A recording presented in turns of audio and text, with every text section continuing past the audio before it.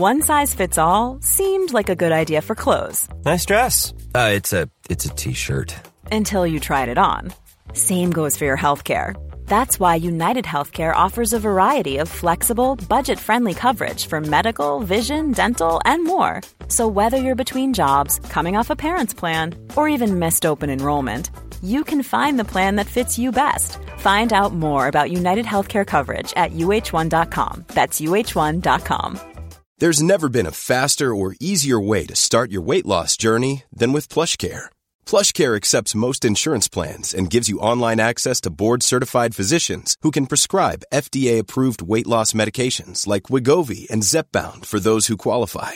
Take charge of your health and speak with a board-certified physician about a weight loss plan that's right for you. Get started today at plushcare.com/weight loss. That's plushcare.com/weight loss. plushcare.com/weight loss.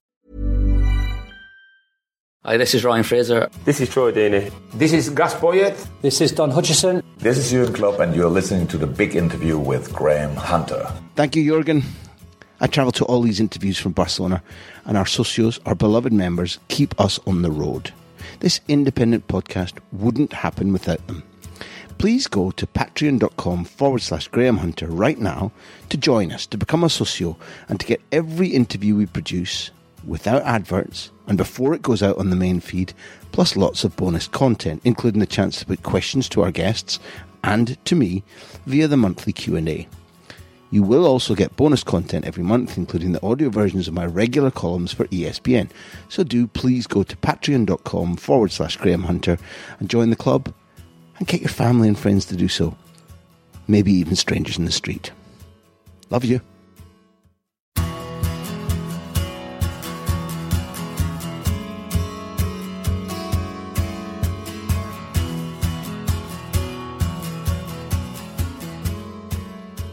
Hi there, welcome to The Big Interview. I'm Graham.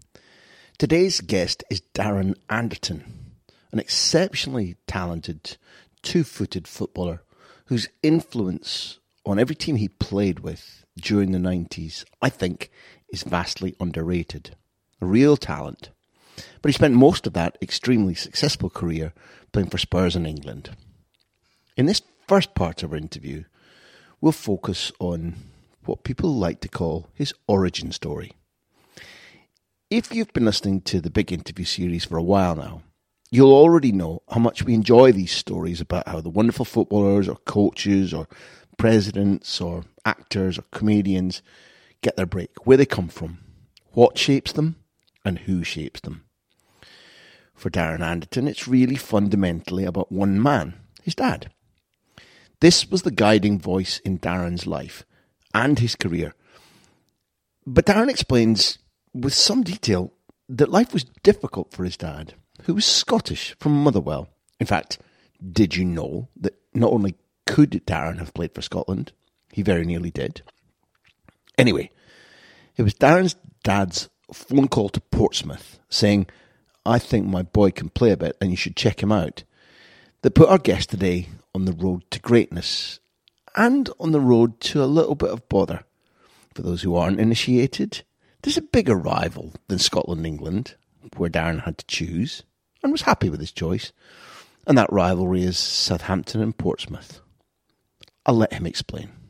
It's my great pleasure to introduce somebody who speaks with colour and passion and articulacy about a career well spent, Darren Anderton.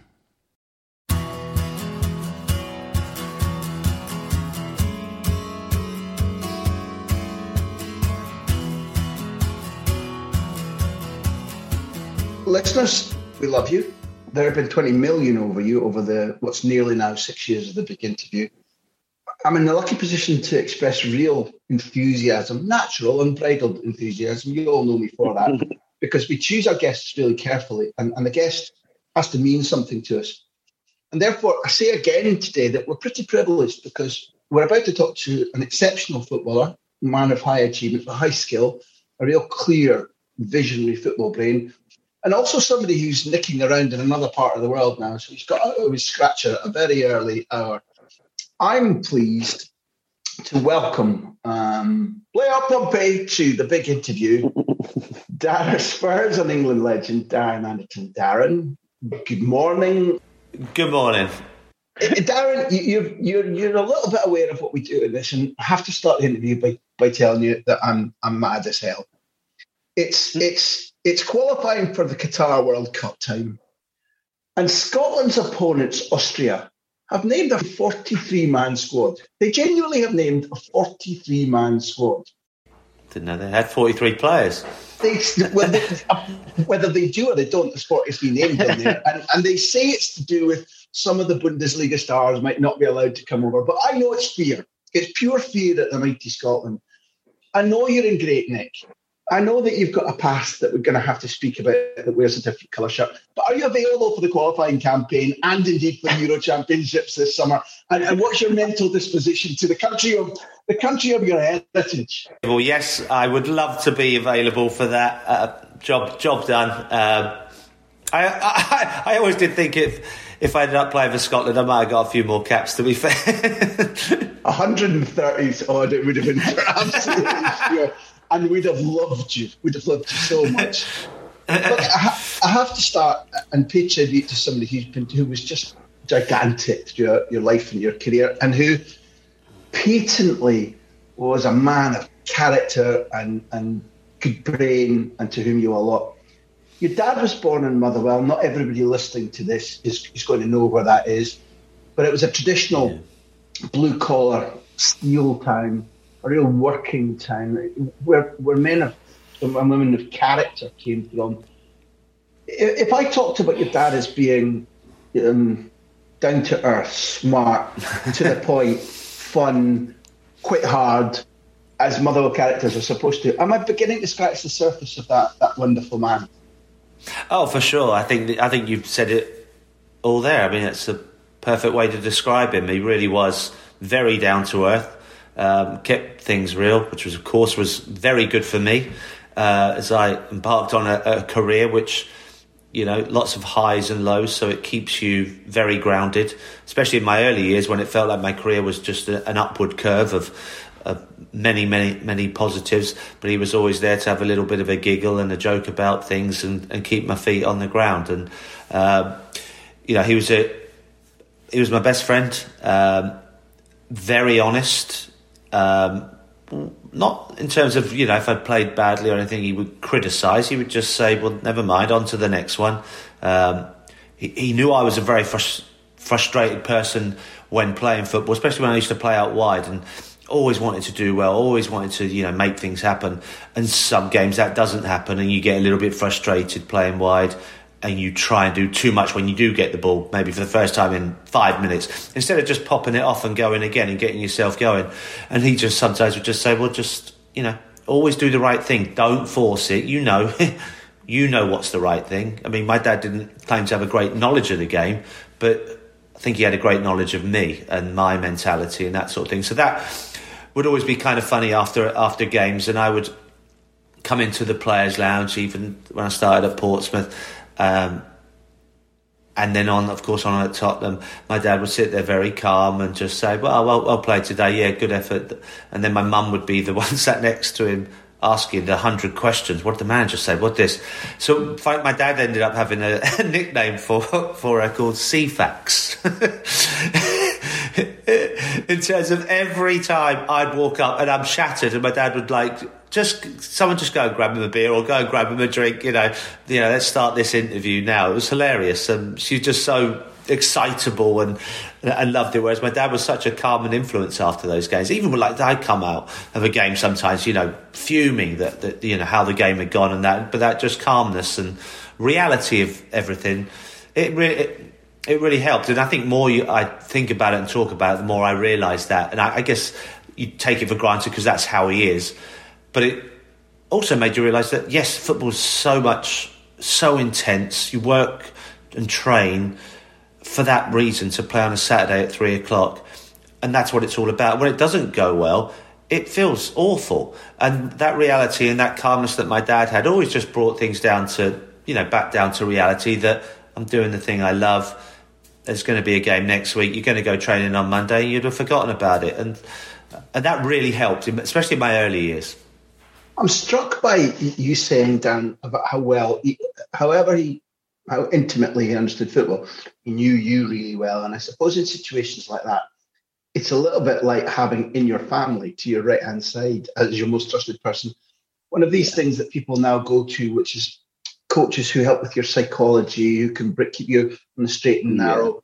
But most people are parents, unfortunately, not all sportsmen and women that go on a parental. But all the parental experiences, I think, are really different. And one small example is, I was recently interviewing the Barcelona striker Martin Braithwaite, and he said that his dad from Guyana, who had been brought up in New York, was ultra hard with him in Denmark, pushed him, criticised him, to the point that Martin said, I didn't feel loved. And now he realises that the things that his dad was drilling into him have benefited him. They're close as anything now. But he went through a spell where he didn't feel he felt challenged and not particularly loved. Clearly what you got from your father was astute in that he knew exactly what to do to get the best out of you in good and bad circumstances, whether you're as a teenager or latterly as you're breaking through and becoming a big star. Well, I think that really comes back to my childhood in general, in the fact that my mum and dad got divorced when I was around 10, which was a tough age. I had younger siblings, 2 brothers. One would have been 8, 1 6, and then a sister who was the twin to the youngest at 6. So I guess I kind of grew up quickly, and I knew what was going on, and my younger brothers and sisters didn't really. And my mum was leaving to, and we were going with her to live with someone else at another man's house. It was not very nice. See, the house you live in, you see your dad crying as you're leaving and that sort of thing. Fortunately, we caused such a ruckus at my mum's new place with her new partner that I think in the end it's either them or us. And my dad would still live at the same house. He didn't jump ship and go off and go and live in Spain or something like that, which he could quite easily be. And he was so upset about it, but we would go to his house every day after school because the school playing field was behind our garden. And it wasn't anything against my mum. It was just one of those things that was our family home. That's where we wanted to be. And so we ended up going back to my dad's. My mum would come and cook us dinner every night, but also help show my dad how to cook a dinner. So all these things I had to watch and see my dad learn and be this person that he really wasn't. He was a removal man. He was very simple, never cooked in his life, and now he's cooking for 4 children, at an age which he, I'm sure my mum did everything up until that point.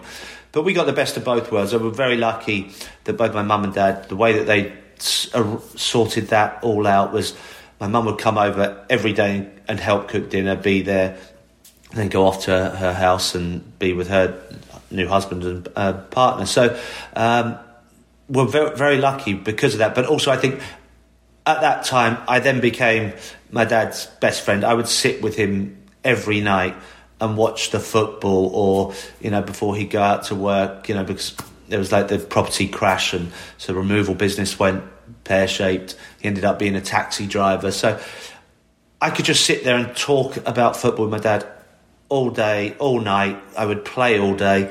And I think that was just it. I think he would never scream and shout on the sidelines watching games and that sort of thing. So, of course, for me, whenever I see that from kids and I speak to friends talking about their kids playing and they're so into it and they're just too much, in my opinion. I just had that calming influence from my dad, A, as a kid growing up, and B, as trying to be a footballer. And throughout my career, in everything, up until, unfortunately, when he passed away, he was always the first person I would speak to. And whether I felt good or bad, he always made me feel great, and that's what it was all about. And I think that comes from the way that he dealt with our upbringing. I mean, if you'd known him before that, there's no way he could bring up 4 kids up on his own, basically. But he did it because and that's what it comes down to. He just loved us and was everything was about us. And of course, it's very difficult as a kid trying to be a professional footballer. So many ups and downs, and his advice certainly helped. It's an exceptional testimonial to be able to give to a parent, mother or father. It's brilliant to hear, because to be able to say that about a parent is wonderful. As a Scot, I mean, he and I are different, slightly different generations, but we share some traits, I'm sure. As a nation, we tend to get a little bit more Scottish the further away we get from Scotland. and just by coincidence, again, I interviewed Scott McTominay recently, who grew up in the northwest, just outside Manchester, played all day in the garden with his dad at football, and still does to this day as a Manchester United midfielder. He said, in fact, I've got to go at the end of this interview. I've got to go and play football with my dad in the garden, which is a nice thing to say. Now, for him and his dad, there was no question that once Scotland were interested, what they would choose. Nor for you was there really any question, although you gave us the benefit of a shot and Andy Roxford had dropped the ball. If only it had been different. But in your heart and in your soul and your idea, there was no doubt at all that if England were calling, that you were English. But again, I'm just, for the last bit about your dad, I'm interested about how Scottish he was how, before you become an England international, how much his hopes might have been that you might go and play for his country if it didn't feel like your country. Yeah, possibly. I mean, it was a strange one, really, because, I mean, he ended up going... he's lost his dad when he was 2, so he wouldn't have known much about him. His then stepdad was from England, and he ended up going to boarding school in Jersey, and then ended up from there moving. Their family were in Southampton, so that's where he ended up being, and that's why our family is from there. But he always told me stories about how he used to play for Rangers. He'd make up these stories, and I would go on journeys with him to Scotland when he did his removals, and it would be like overnight stays. And I just loved it. And it was him and his workman, his pal John, and my dad would just tell these stories, and I believe them. I believe them all, that my dad was this footballer that played for Rangers. Now he scored these goals, and he did this and he did that. And of course, once I started getting to 10, 11, I'm playing in football in the garden, I realised just how useless my dad was. Funny enough, when I did go up to Scotland for that trial, and I went up the night before, my dad took, my sister came as well. She was only little. We drove up. My dad took us, showed me our Ibrox and showed me Celtic Park and all that. And it was, So he didn't carp on about it in any way. I knew he was Scottish. I knew, he used to take me to watch Southampton, so I felt like that was probably like his team. But I knew that these stories and everything else, that he has a strong bond with where he was from in Scotland. So I was so appreciative, like hopefully you can tell, about what he had done for me, not just to become a footballer and have a chance of being one, but to the way that I grew up. And, I was very spoiled to go that way, because, broken families can be really tough for kids. So when the opportunity came that Graham Padden said, look, Scotland, they've been on the phone, there's some trial, they want you to go, and I was like, oh, yeah. And for that reason solely, I mean, in hindsight, I'm glad that it didn't work out, of course. I didn't have to make that decision, but the sole reason I felt like I was doing it was a thank you to him for what he had done for me.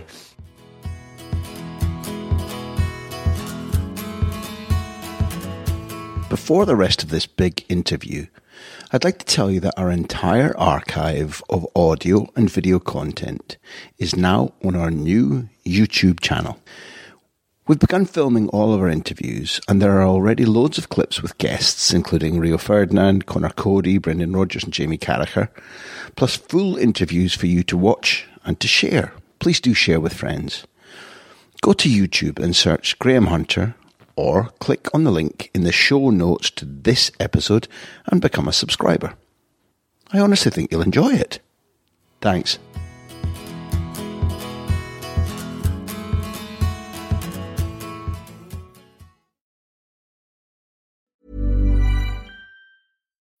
When you need mealtime inspiration, it's worth shopping Kroger, where you'll find over 30,000 mouth-watering choices that excite your inner foodie. And no matter what tasty choice you make, you'll enjoy our everyday low prices, plus extra ways to save, like digital coupons worth over $600 each week. You can also save up to $1 off per gallon at the pump with fuel points. More savings and more inspiring flavors make shopping Kroger worth it every time. Kroger, fresh for everyone. Fuel restrictions apply.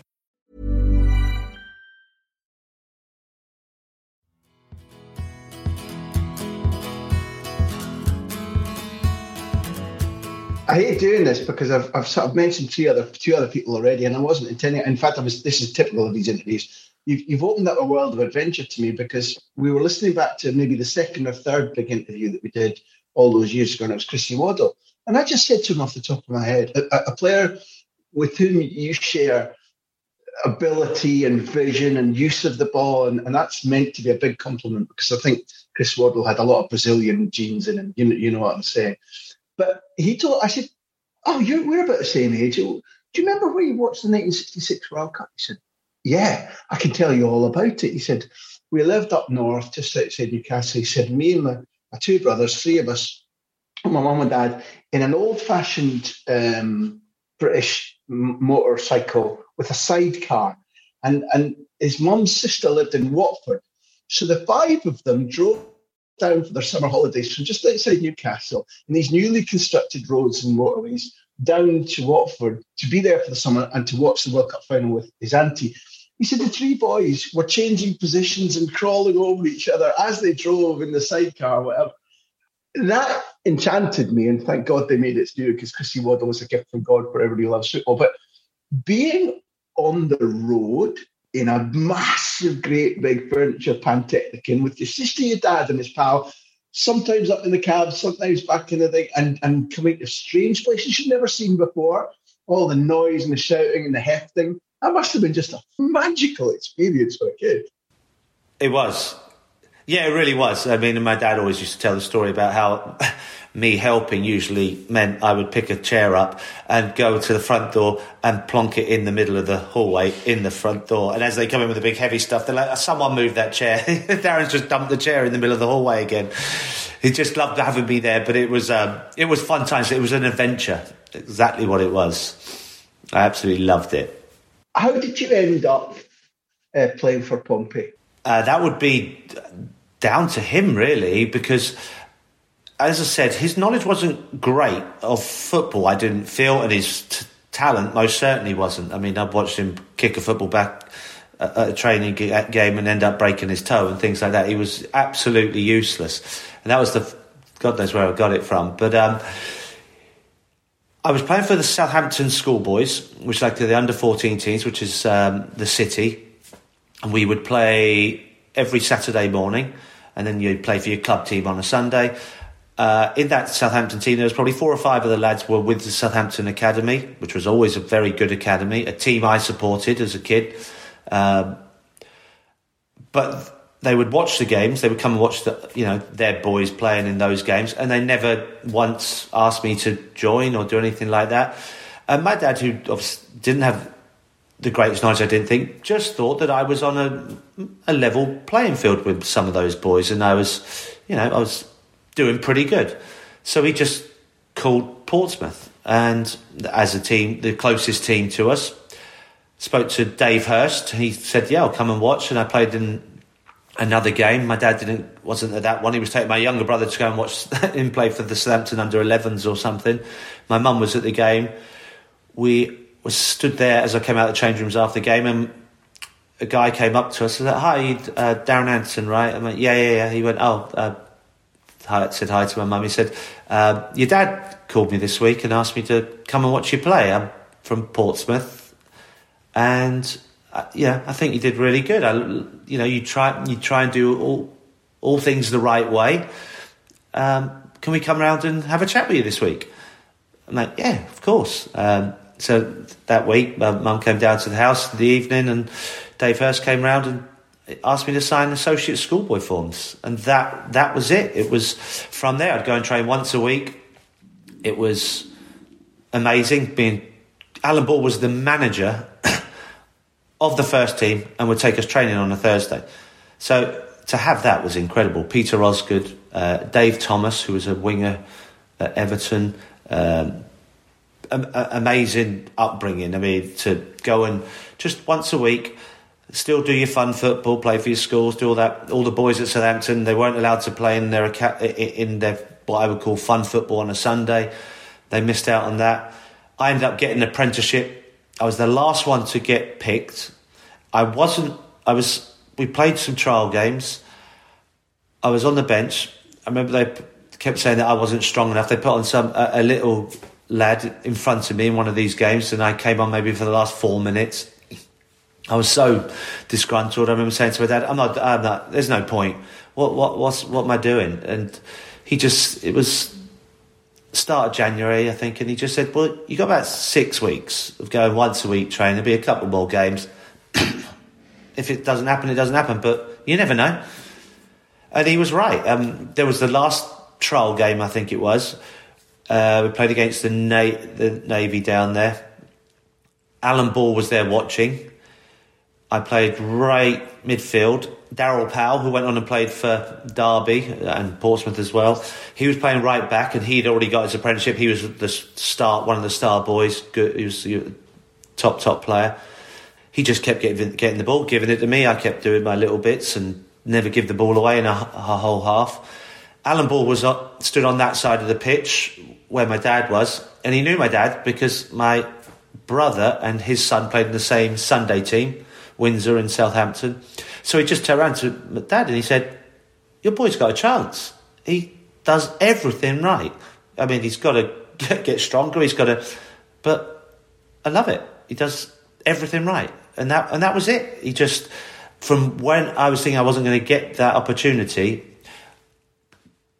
2 days later I signed an apprenticeship at Portsmouth, and that was it. And my dad, who all he wanted was for me to get a chance, because he just knew how much I wanted it. He knew I had ability, but on top of that, he knew how hard I worked at it. And the one thing he did have, he was a cross-country runner growing up. He was and I definitely got that gene, and I could run all day, and I would win the Hampshire cross-country championships, Hampshire and Surrey, Southern England, so I could run all day. He just felt that if I got that opportunity to go and train every day for 2 years as an apprentice in the youth team, that my ability would shine through. And he was right. I couldn't believe how much I improved from 16 to 18. We're already identifying the character that made you such a successful sportsman, because the England-Scotland debate is one thing, but to be a Southampton boy and change to Portsmouth, people listening, people won't know. I mean, never mind what you went through. The Southampton Pompey thing is try and put it into some words or emotions, because I'd almost go so far as to say hatred.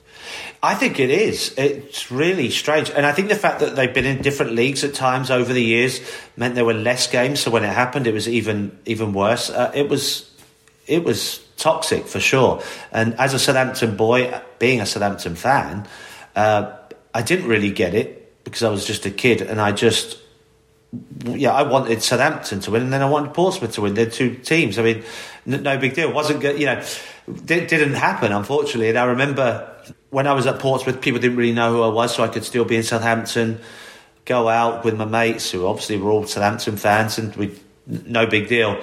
When I signed for Spurs, different story. First game away at Southampton, opening day of the Premier League. When the Premier League started, terrible game. I got abused left, right and centre. I remember taking a throw in right where I used to sit, and these people who I literally sat with 4 years earlier they were almost spitting on me. It was unbelievable. It was pure hatred. Franny Benali elbowed me in the last minute, 8 stitches above my eye, the biggest roar of the day.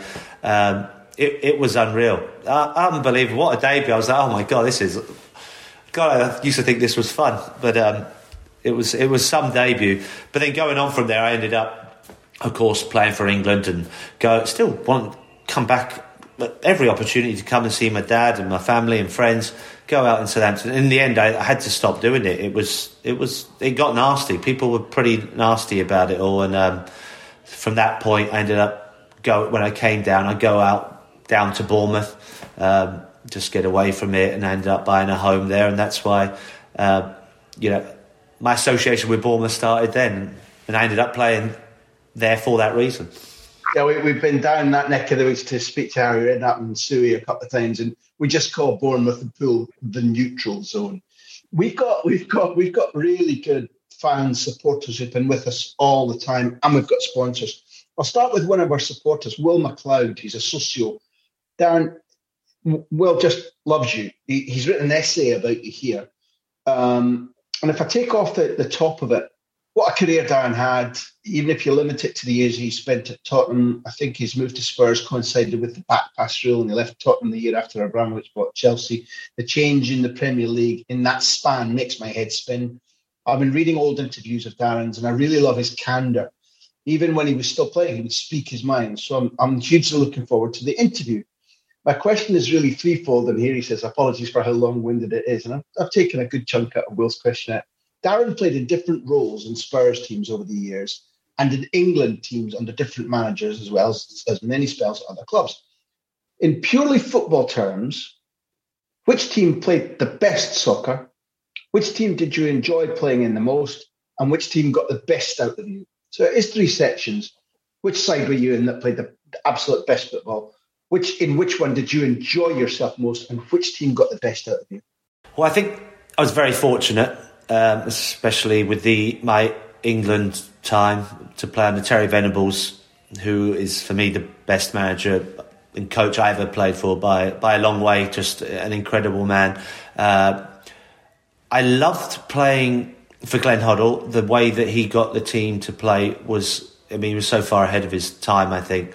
And it was the perfect international manager for those reasons. That World Cup team in '98 was such a good team to play in. Of course, everyone talks about Euro 96, myself included. I loved playing for England when I first got in.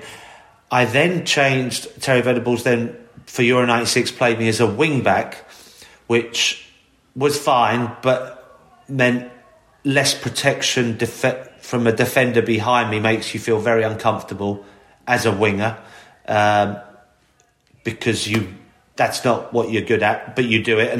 And the reason I think me and Maka were chosen in those roles was to make it an attacking formation, which it obviously was. But we're both limited in our defending ability, but both have a go.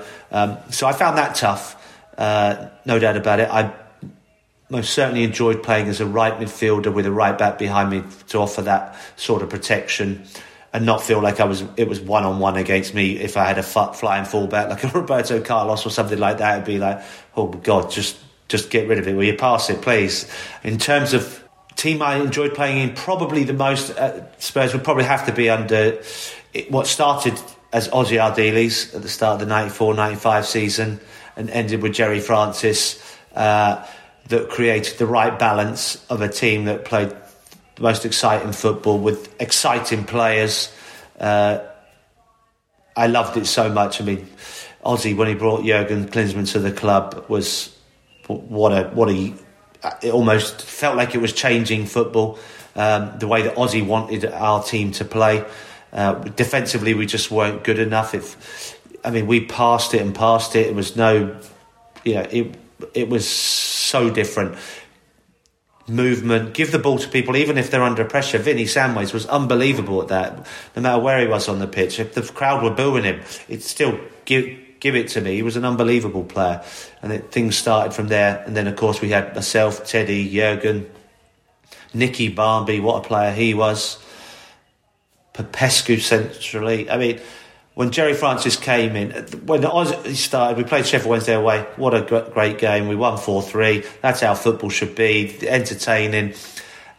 Teams worked us out and worked out that if you defend properly, you can hit them on the counter-attack. That's not because it was the famous five. There was about 8 that would bomb forward. Full-backs bomb forward, midfielders, 2 centre-backs, Colin Calderwood sat in front, and that's it. So they worked that out. Jerry Francis came in and worked us with a rigid 4-4-2 with all that quality still.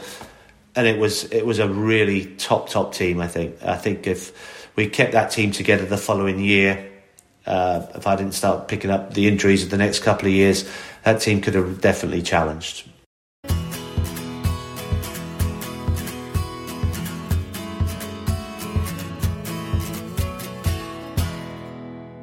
Thank you for listening to The Big Interview. It's produced by me, which sounds egotistical, but it's also true, Graham Hunter, and Backpage.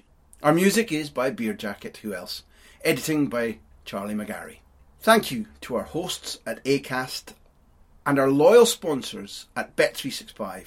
We're also supported by our socios. Find out how to become a socio, how to support us, at patreon.com/Graham Hunter. Here endeth the lesson. Small details are big surfaces. Tight corners are odd shapes. Flat, rounded, textured, or tall. Whatever your next project, there's a spray paint pattern that's just right. Because Rust-Oleum's new Custom Spray 5-in-1 gives you control with 5 different spray patterns. So you can tackle nooks, crannies, edges, and curves without worrying about drips, runs, uneven coverage, or anything else. Custom Spray 5-in-1. Only from Rust-Oleum.